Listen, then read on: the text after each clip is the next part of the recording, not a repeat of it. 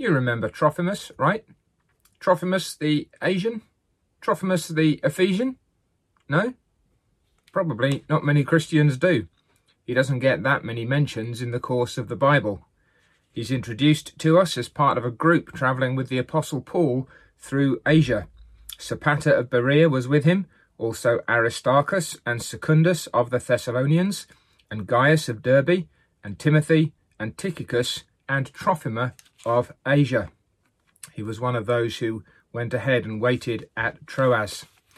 He comes again in Acts chapter 21, in verse 29, indirectly getting the Apostle Paul into some kind of trouble, because the Jews in the city had seen Trophimus the Ephesian with the apostle as he went about, and they assumed that having seen him with Trophimus, that Paul had then brought him into the temple, and for a Gentile then to be in the temple grossly offended the Jews. The third and the last time we hear of Trophimus is in 2 Timothy chapter 4, right at the end of the chapter, amongst a group of other faithful men and women. Greet Prisca and Aquila and the household of Onesiphorus.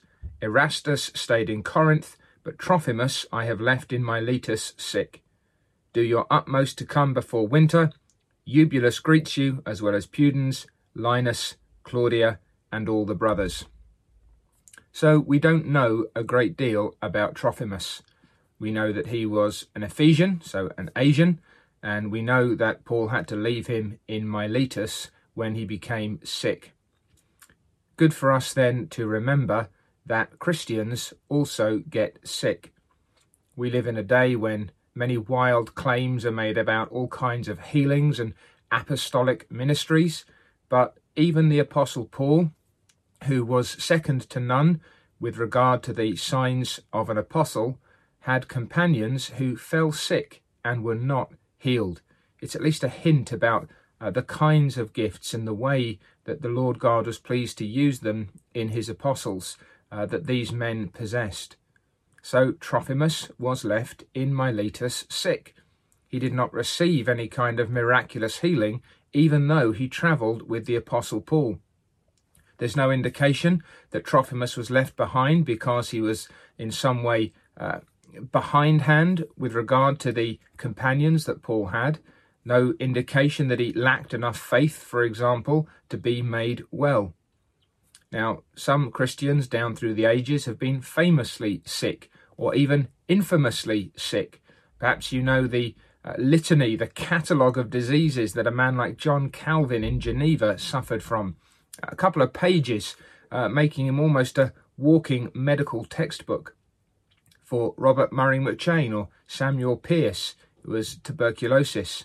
For Spurgeon, it was gout, and he also suffered from depression. But Trophimus was just sick. We don't know what it was that afflicted him. We don't know for how long it lasted. We just know it was bad enough that he had to be left behind in Miletus. We don't know what he did in Miletus. We don't know how long he stayed there. We don't know what kind of ministry he might have had. We're not told a great deal about his sickness or his recovery from it, or whether or not this was the occasion on which the Lord God called him home. But it's good for us to remember that a man like Trophimus, otherwise unknown to Christian history as far as we can tell, that this man is not outside of the will of God, any more than you or I are should we become sick. This is not in itself for a Christian some kind of punishment from God. It's not an exposure of spiritual weakness. It's part of the normal course of life in a fallen world. And while we are laid aside, it's a reminder to us that we are still noticed by God, still beloved by the saints, and that there may even be work for us to do that is utterly unknown to the rest of the world. Who knows how many people Trophimus told about the Lord Jesus Christ? Who knows whether or not he ministered to saints in Miletus in a way that stirred and encouraged their heart? Who knows whether or not his example was a blessing to them? And the same could and should be true of us. Unknown to the world at large, but known to God. If we are left behind sick for a season, let's use that time to the best of our ability for the glory and honour of Jesus Christ.